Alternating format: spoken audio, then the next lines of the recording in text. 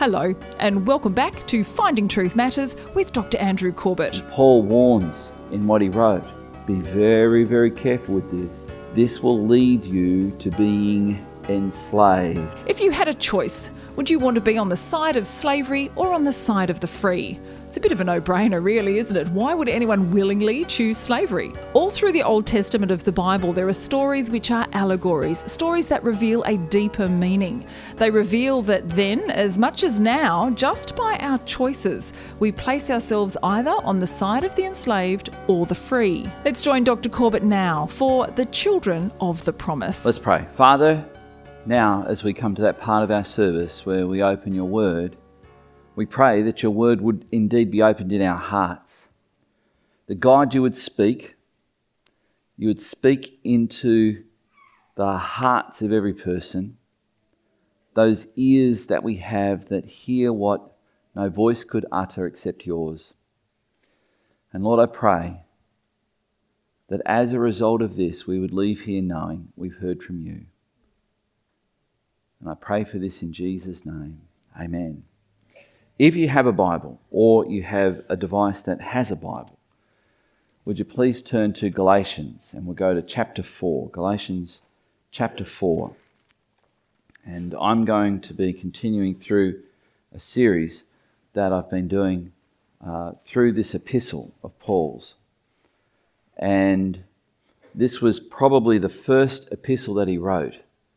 And within this epistle, there's two very, very strong themes that run through it that he will enlarge in some of his other epistles. But immediately, the first one is that there is freedom, and the kind of freedom that he says is a freedom that comes from the sense that you are compelled, you are constrained to be religious in a way of keeping a whole set of religious regulations that he then says no one can actually keep. And if you can't keep it, you risk eternal peril. You can imagine the anguish that causes. Have I done enough? And I've mentioned to you that a part of my pastoral concern is that I've been at the bedside of people who had moments to live while they were still conscious. Oftentimes they wonder, have I done enough? Have I done enough to be made right with God? And so I've got some questions that relate to this. As we look at this section, there is something that we've already heard today from Rika, and we've sung it. It's the word inheritance. The Bible talks about an inheritance, and it talks about a promise that God has made. And I guess if you have a rich relative who promises you something in his inheritance, that promise is either going to be fulfilled or not. And so we're going to see these words, inheritance, promise, heirs, and so on, mentioned in Paul's epistle to the Galatians. And in this section, in chapter 4, we're actually going to see he uses the expression children of the promise. And I want to unpack that for you in a moment. I want to address those people who might think, yeah, but so what? What does it matter? I think it matters a lot, actually, because if you can't get your true north for your soul, the bearings for your soul of what is actually true, good, right, and beautiful, you will live the kind of life where you are forever looking for it and never finding it. This freedom that the Apostle Paul is talking about is in contrast to the freedom that people sell you as a false set of goods. A long time ago, around 400 years or so ago, a man by the name of Milton wrote a very long poem called Paradise Lost. And he says there was a creature who craved freedom. His craving led him to make a choice that from that moment that he made that choice, he would never have a choice again, because he would now be a slave to his original choice, and that slavery would be his ultimate demise and destruction. And the character's name in Milton's poem was Satan. Satan offers what he calls freedom, but it's not. It's slavery. So here's the question I want to pose to you. How many ways are there to find lasting, true happiness? How many ways are there to find that? We can find what we might call, and in C.S. Lewis's autobiography called Surprised by Joy, he calls the quest of every human soul the quest for joy. The quest to find that thing that he calls joy. It's beyond happiness, because as we know, happiness comes and goes. Happiness is a moment and then it's gone. But he calls this thing a joy that comes to him. And he said throughout his life, even as a young child, he said there were times when his brother made a model garden just from bits of the garden. He put it on a piece of cardboard or wood, and he looked at it, and the young C.S. Lewis, as a 4 or 5-year-old, looked at that and thought, that is amazing. And he said there was a moment of ecstasy and excitement and joy that filled his heart. And he said, but it didn't last. And he said ever since then, he never knew he even had that capacity to have that emotional experience. And so he spent, he says, the rest of his life looking for it again. He said it came and it went, but I wanted it not to go. How many ways are there to find peace and forgiveness from God? How many ways are there? Because the world will tell you there's many ways you can find it, which is rather odd, because those who tell you that themselves have not found it. How many ways are there to find peace and forgiveness from God? And we know they haven't found it, because right now, for the first time in Australia's history, we have never had so much anxiety as at this time in history right now. People are craving something. They're craving a peace that they just can't find. Sure, they can numb themselves with something out of a bottle or a pill jar or a needle, but even that doesn't last. How do you find forgiveness from God when you're aware that you need it? Of course, you might not be aware that you need it, and that might be the answer to your problem. But everyone faces death. Everyone faces that imminent knowledge that they will have their last heartbeat, their last brainwave, their last puff of air out of their lungs. And in those moments, suddenly we're not playing games anymore. We're asking real questions, hard questions. How can I find forgiveness from God? And I'm going to show you that the Apostle Paul said, many people have answered this with the word religion, and they've invented a God. And we use the term small g for gods in this instance. And he actually says in the earlier part of chapter 4, where he says in chapter 4, verse 8, formerly when you did not know, he writes to the Galatians, when you did not know God, capital G, you were enslaved to those that by nature are not gods, yet they claimed to be. Paul has told the Galatians that the gods that they worshipped, and if you can think of the Greco-Roman world, the predominant religion at that time was emperor worship, the cult of the emperor. Every major city had a statue to the emperor, and everyone was obliged to offer wine and food at the shrine or the altar or the statue of the emperor, and to offer prayers to him. The only exception to that were Jews, who were granted permission from the emperor not to do that.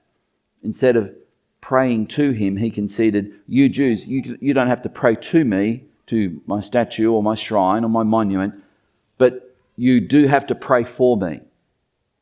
So that's how they got around that state law. And Paul says to the Galatians, you remember that.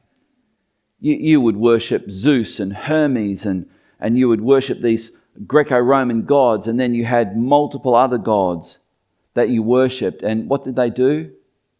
They brought you into further condemnation. They didn't bring you any closer to the lasting peace and forgiveness and happiness that you were after. They denied it. And they put you on a course where you were forever feeling, is this all life is about? Is this what it's all about? Paul says these false gods were actually demons, reflecting on Leviticus chapter 17, verse 7, where in the Old Testament it says, and some of these people worshipped gods that were not gods. It says they were demons. They sacrificed there. Deuteronomy chapter 32, verse 17, Psalm 106, verse 37 says the same thing. These gods were not just wood, metal, or stone. Behind them were demonic evil spirits that had no intention of doing you good. They would sugarcoat their lies with just enough truth to lure you into their trap.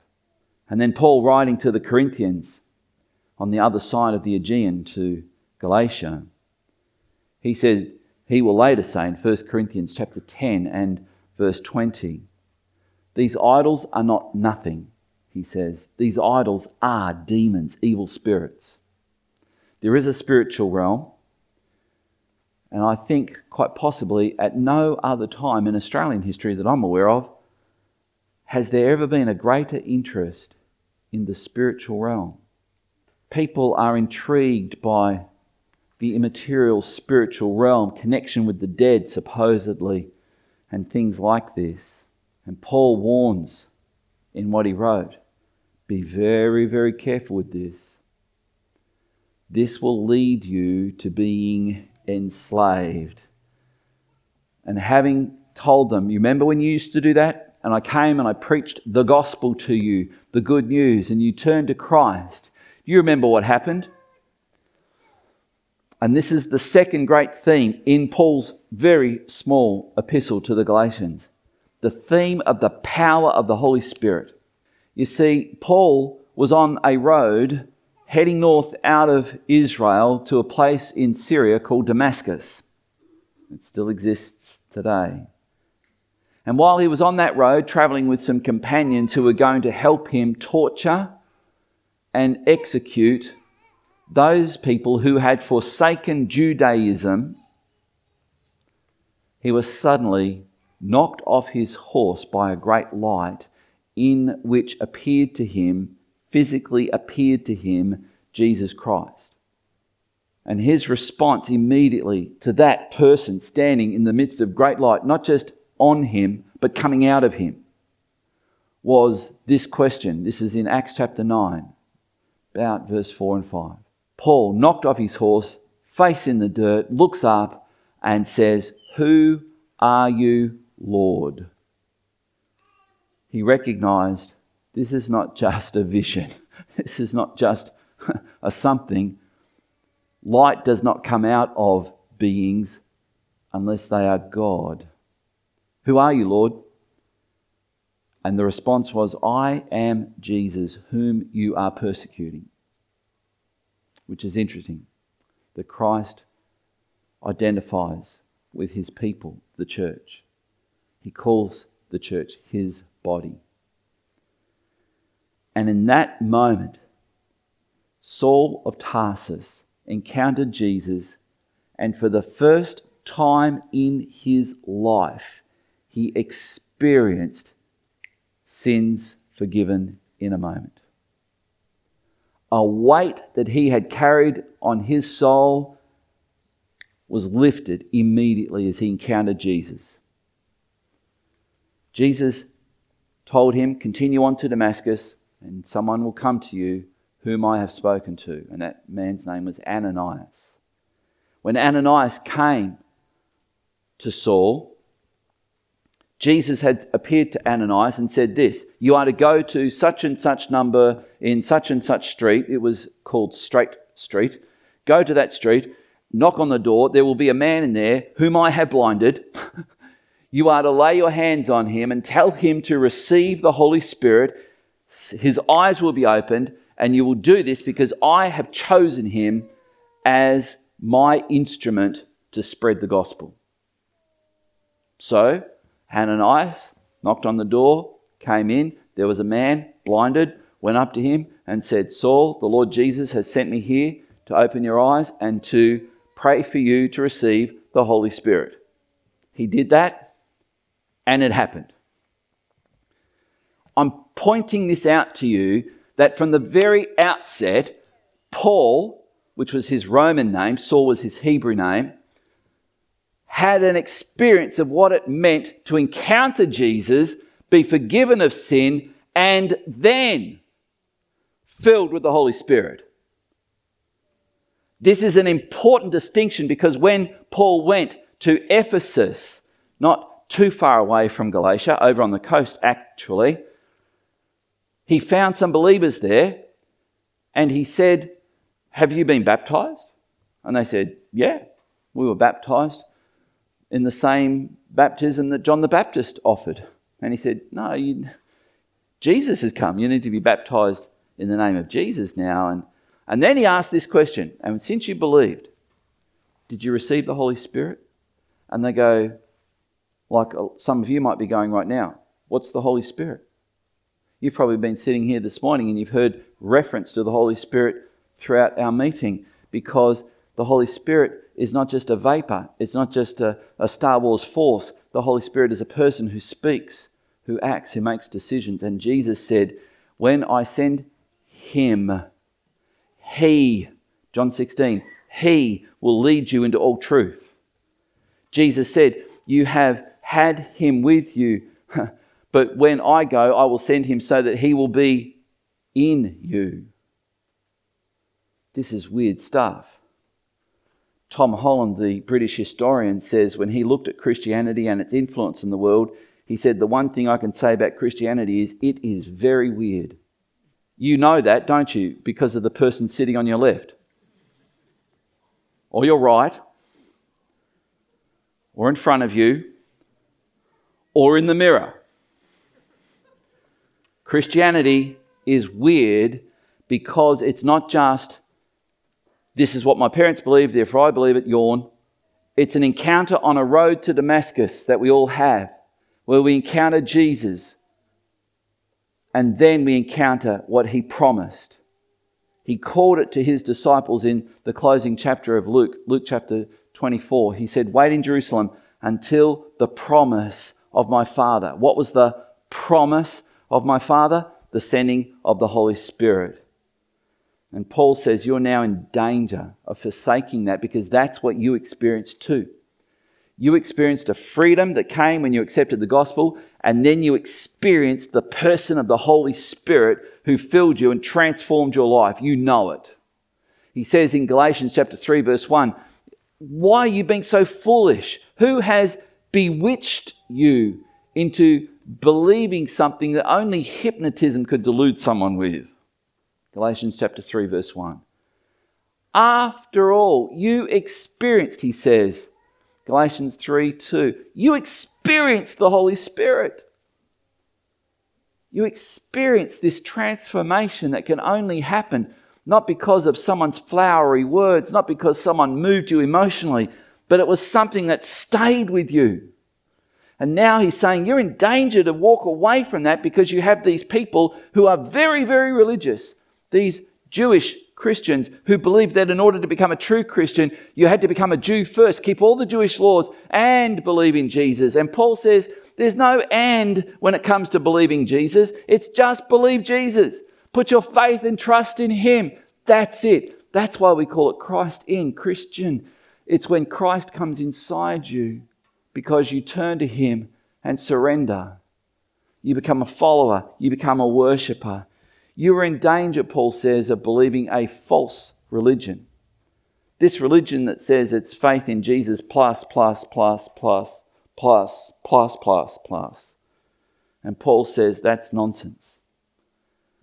The plus was called the Torah. It's the Jewish word that encompasses three things. It encompasses the law. It encompasses all of the Old Testament. It encompasses all the rituals and traditions and so on, the law.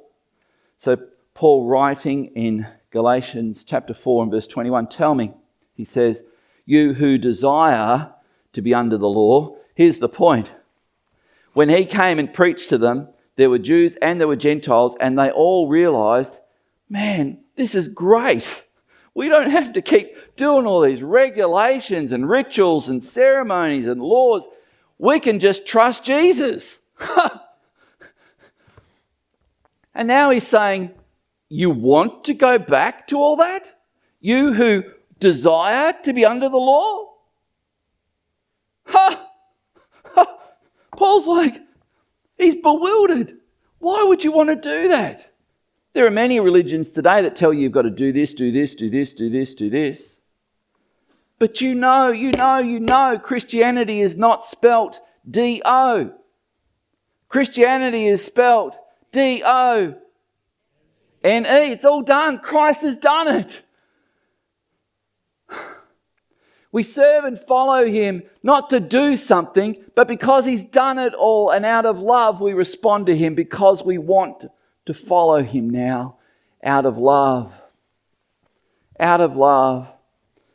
And Paul is now so upset that there are people that would come and rob them of that. There are churches where this happens today because people get sucked into this thing that you've got to do this. We've been to church.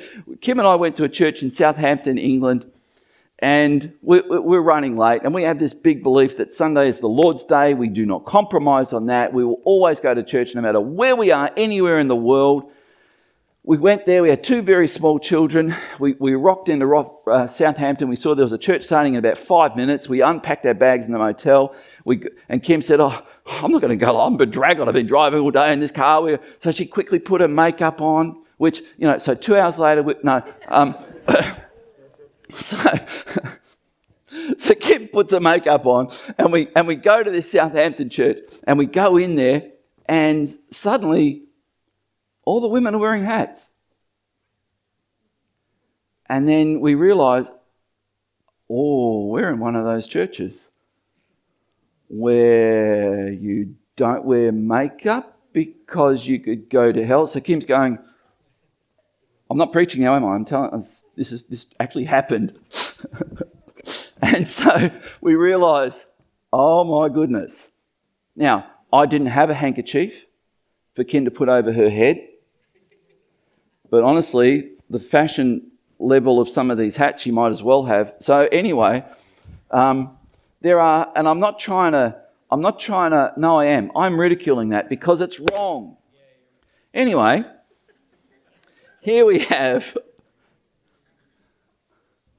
within the law, the Old Testament, the old rules, there was a glimpse, a revelation, that's a revealing from God. God was saying something in a way, hey, there's a new covenant coming. We read about it in Jeremiah where he says, in chapter 29, 30, 31, 33, where he says, I'm sending a new covenant. Within the Old Testament, there was this record that there was a new covenant coming. And that new covenant would be instigated by a Messiah, a Saviour, who was coming to institute this new covenant. One of the most profound passages in the Old Testament about that is Isaiah chapter 53, written 750 years before Jesus came. And people up until 1940 said that's a load of rubbish. That was written way up. That was written maybe 400 AD. There's no way that Isaiah passage was written 750 BC. Pfft. It's too accurate to describe and depict Jesus Christ. Then one day, a goat herder out in the Sinai desert was missing a goat and threw a rock in. You know the story? And he threw a rock in looking to hear a from a goat. Instead, he heard smash. And he thought, that's odd. And he went in there, and it was an earthenware jar. And he pulled out these vellum manuscripts. Vellum is made from leather. And he pulled them out, and he took them into Jerusalem, and he said, are these anything? They were the Dead Sea Scrolls, considered the greatest archaeological find of the 20th century. Documents that were written copied 400 BC. And one of them was the scroll of Isaiah, Isaiah chapter 53, demonstrating that prophecy given in the Old Testament about Jesus was written hundreds of years, and that was a copy. So it originated around 700 to 750 BC about Jesus. It seems that these false teachers, these Judaizers, they're called in the New Testament, who said you had to become Jewish first, so that meant men you had to be circumcised, women you had to keep all the rituals in order to be a true Jew first, then become a Christian.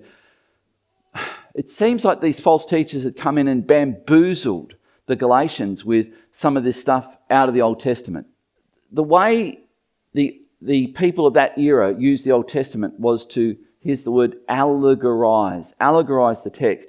An allegory is where something is said, but it actually means something else. It says this, but it means this, not like what it resembles in what it straight up says. That's an allegory. And it seems like Paul says, okay, you want to have an allegory off? Let's go for it. This is what it seems to me. For it is written, Paul says, that Abraham had two sons, one by a slave woman and one by a free woman. And if you don't understand what's happening now with Paul writing this, we're now having an allegory off. We're having him take on these false teachers with their ability to allegorize. Now he's going, well, let me show you how to do it properly. This is what he says. For the son of the slave was born according to the flesh, while the son of the free woman was born through promise. Now the point here is, he doesn't explain to the Galatians who he's talking about. In fact, he says, oh, you think you're being so deep in your spirituality, do you? Well, let me launch in here. He's told us it's about Abraham. We know that. He hasn't told us who the slave woman is, but we know who that is, don't we? Her name? Hagar. We know who the free woman is. Her name is Sarah. So we know that because we're deep. Not now, but he's making a point here. He's going, if you think that these false teachers were deep, let me tell you, I can go deep too, but I'm going to go deep in a different way. I'm going to tell you what it actually means. And Paul will actually say, now this may be interpreted allegorically. So that's how we know. We're now having an allegory off, like not a shoot off, not a match off, not a whatever off, an allegory off. You might want to try it out in the foyer after the service. It's great fun. These women are two covenants, Paul says, of the slave woman and the free woman. One is from Mount Sinai, and Mount Sinai is where Moses went up and got the law. One, the bearing children for slavery. She is Hagar. So you were right. Well done. Now Hagar is Mount Sinai. So now this is all allegory. In Arabia, she corresponds to the present Jerusalem, which is not in Arabia, which is in, anyone know?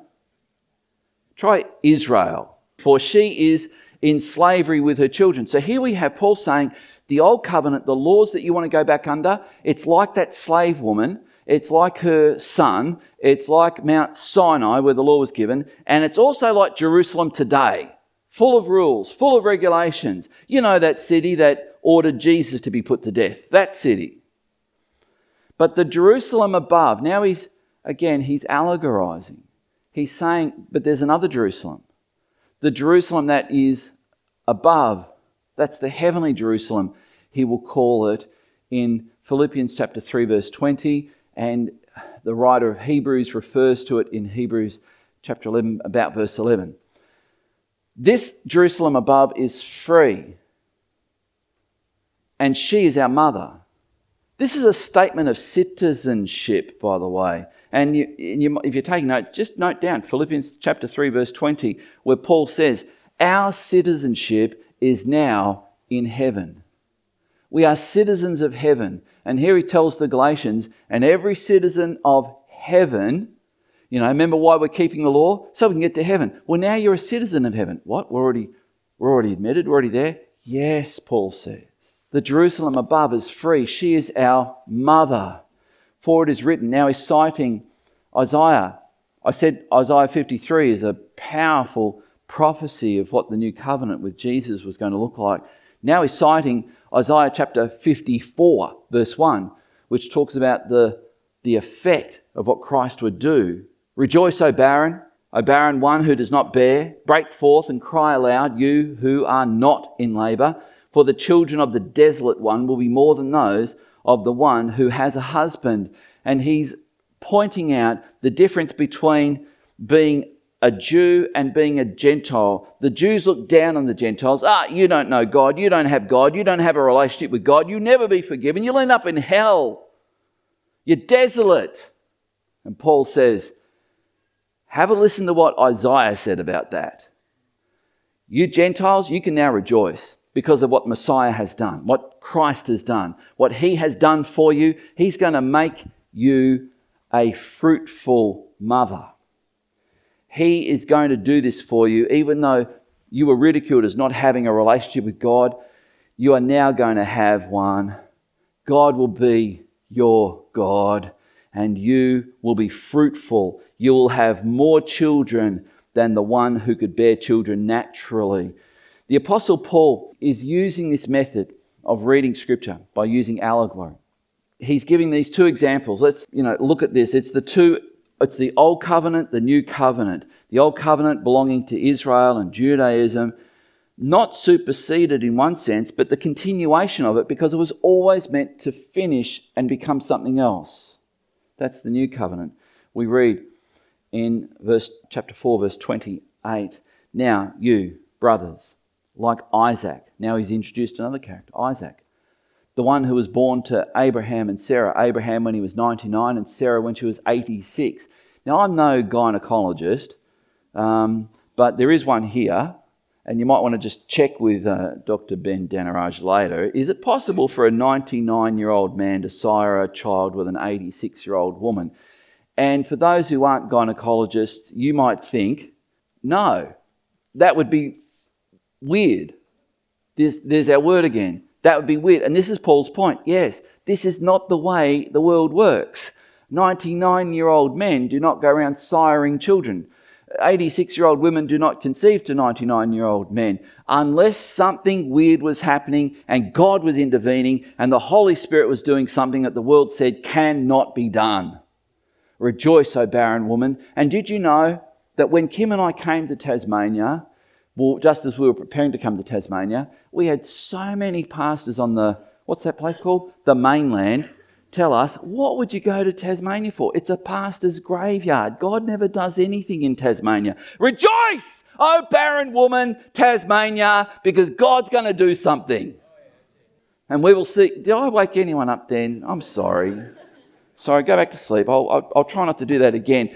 I can't guarantee it, but I'm so ticked that there are people who look down their nose at Tasmania, and I want you to know, if you're watching online, God's doing something in Tasmania, and he's going to continue to do something in Tasmania. We are yet to see the fullness of what God's going to do, but now you, brothers, like Isaac, are children of promise. What was the promise? That God would pour out his Holy Spirit when the new covenant was instituted. That's the promise.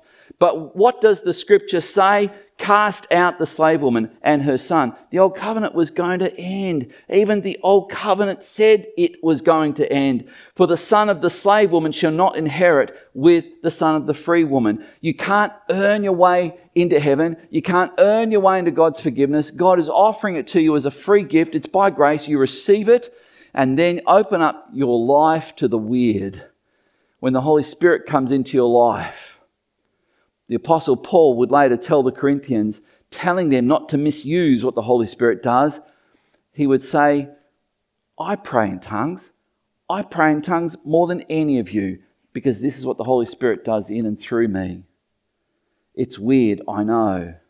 For the son of the slave woman shall not inherit with the son of the free woman. So, brothers, we are not children of the slave, but of the free woman. Remember, he's talking to Galatians who are being tricked into going back into this thing of keeping rules, keeping regulations, doing all this religious stuff as if God's interested in your religion. He's not. So the question is, when we look at this passage, my question is, had the Judaizers bamboozled the Galatians with their allegorical interpretations of Scripture?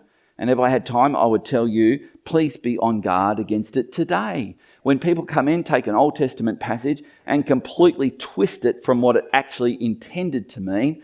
But what the Apostle Paul has done is he has allegorized the text to reveal a truth, a principle of what Scripture actually was saying. And that's the difference. Paul has allegorized these characters, Hagar, Ishmael, Mount Sinai, and physical Jerusalem, to symbolically represent slavery to the Torah, that is the law, the Old Testament. Does that mean the Old Testament's not relevant to us today? He says to the Corinthians in 1 Corinthians 10, no, these things are written for us to draw principles out of. These things are written for examples for us today. There is something about the Old Testament that'll do your soul good. Then the Apostle Paul, on the other side of the ledger, he allegorized Sarah, Isaac, the heavenly Jerusalem, as God's promise and the believer's freedom. You may never have experienced the Holy Spirit in your life. If you're a believer, you can and you should. And I encourage you to seek everything that God has for you through the promise of the Father, the Holy Spirit. Every person, Paul is saying, is either a child of the slave woman or, that is, dead religion. Religion can't make you right with God. Religion is man's effort to try and reach God, and you just can't do it. But Christianity is God coming down to reach us and doing what no man could do, conquering death itself, the result of that slavery and sin. And so here we have the two choices. Do you want to be the kind of person that God has created and called you to be? Or do you just want to take your own chances and try and do it all yourself? That's it. That's the two choices. One will lead to frustration. It's what I would call dead religion. Paul, earlier in that chapter, calls it evil.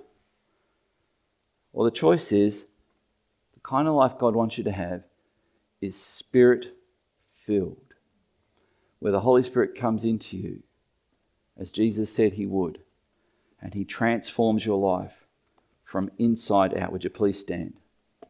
That's the choice.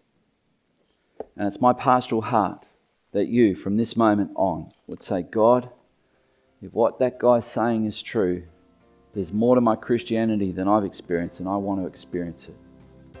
And in a moment after we worship and sing this song, Julie's going to come and close in prayer and invite you to experience more of God. If you'd like to listen again or you've missed a program, you'll find an archive of all previous episodes on our website, findingtruthmatters.org. For tonight's program, select Galatians Part 10 from our online store. You can also find the podcast by subscribing to Finding Truth Matters on iTunes, Spotify or SoundCloud. As we've heard tonight, every person is either a child of the slave woman, dead religion, or the free woman, Spirit-filled eternal life. More from Dr. Corbett next week as we continue in Galatians. Dr. Corbett is pastor of Legana Christian Church and president of ICI Theological College Australia. We look forward to joining you again at the same time next week for another Finding Truth Matters.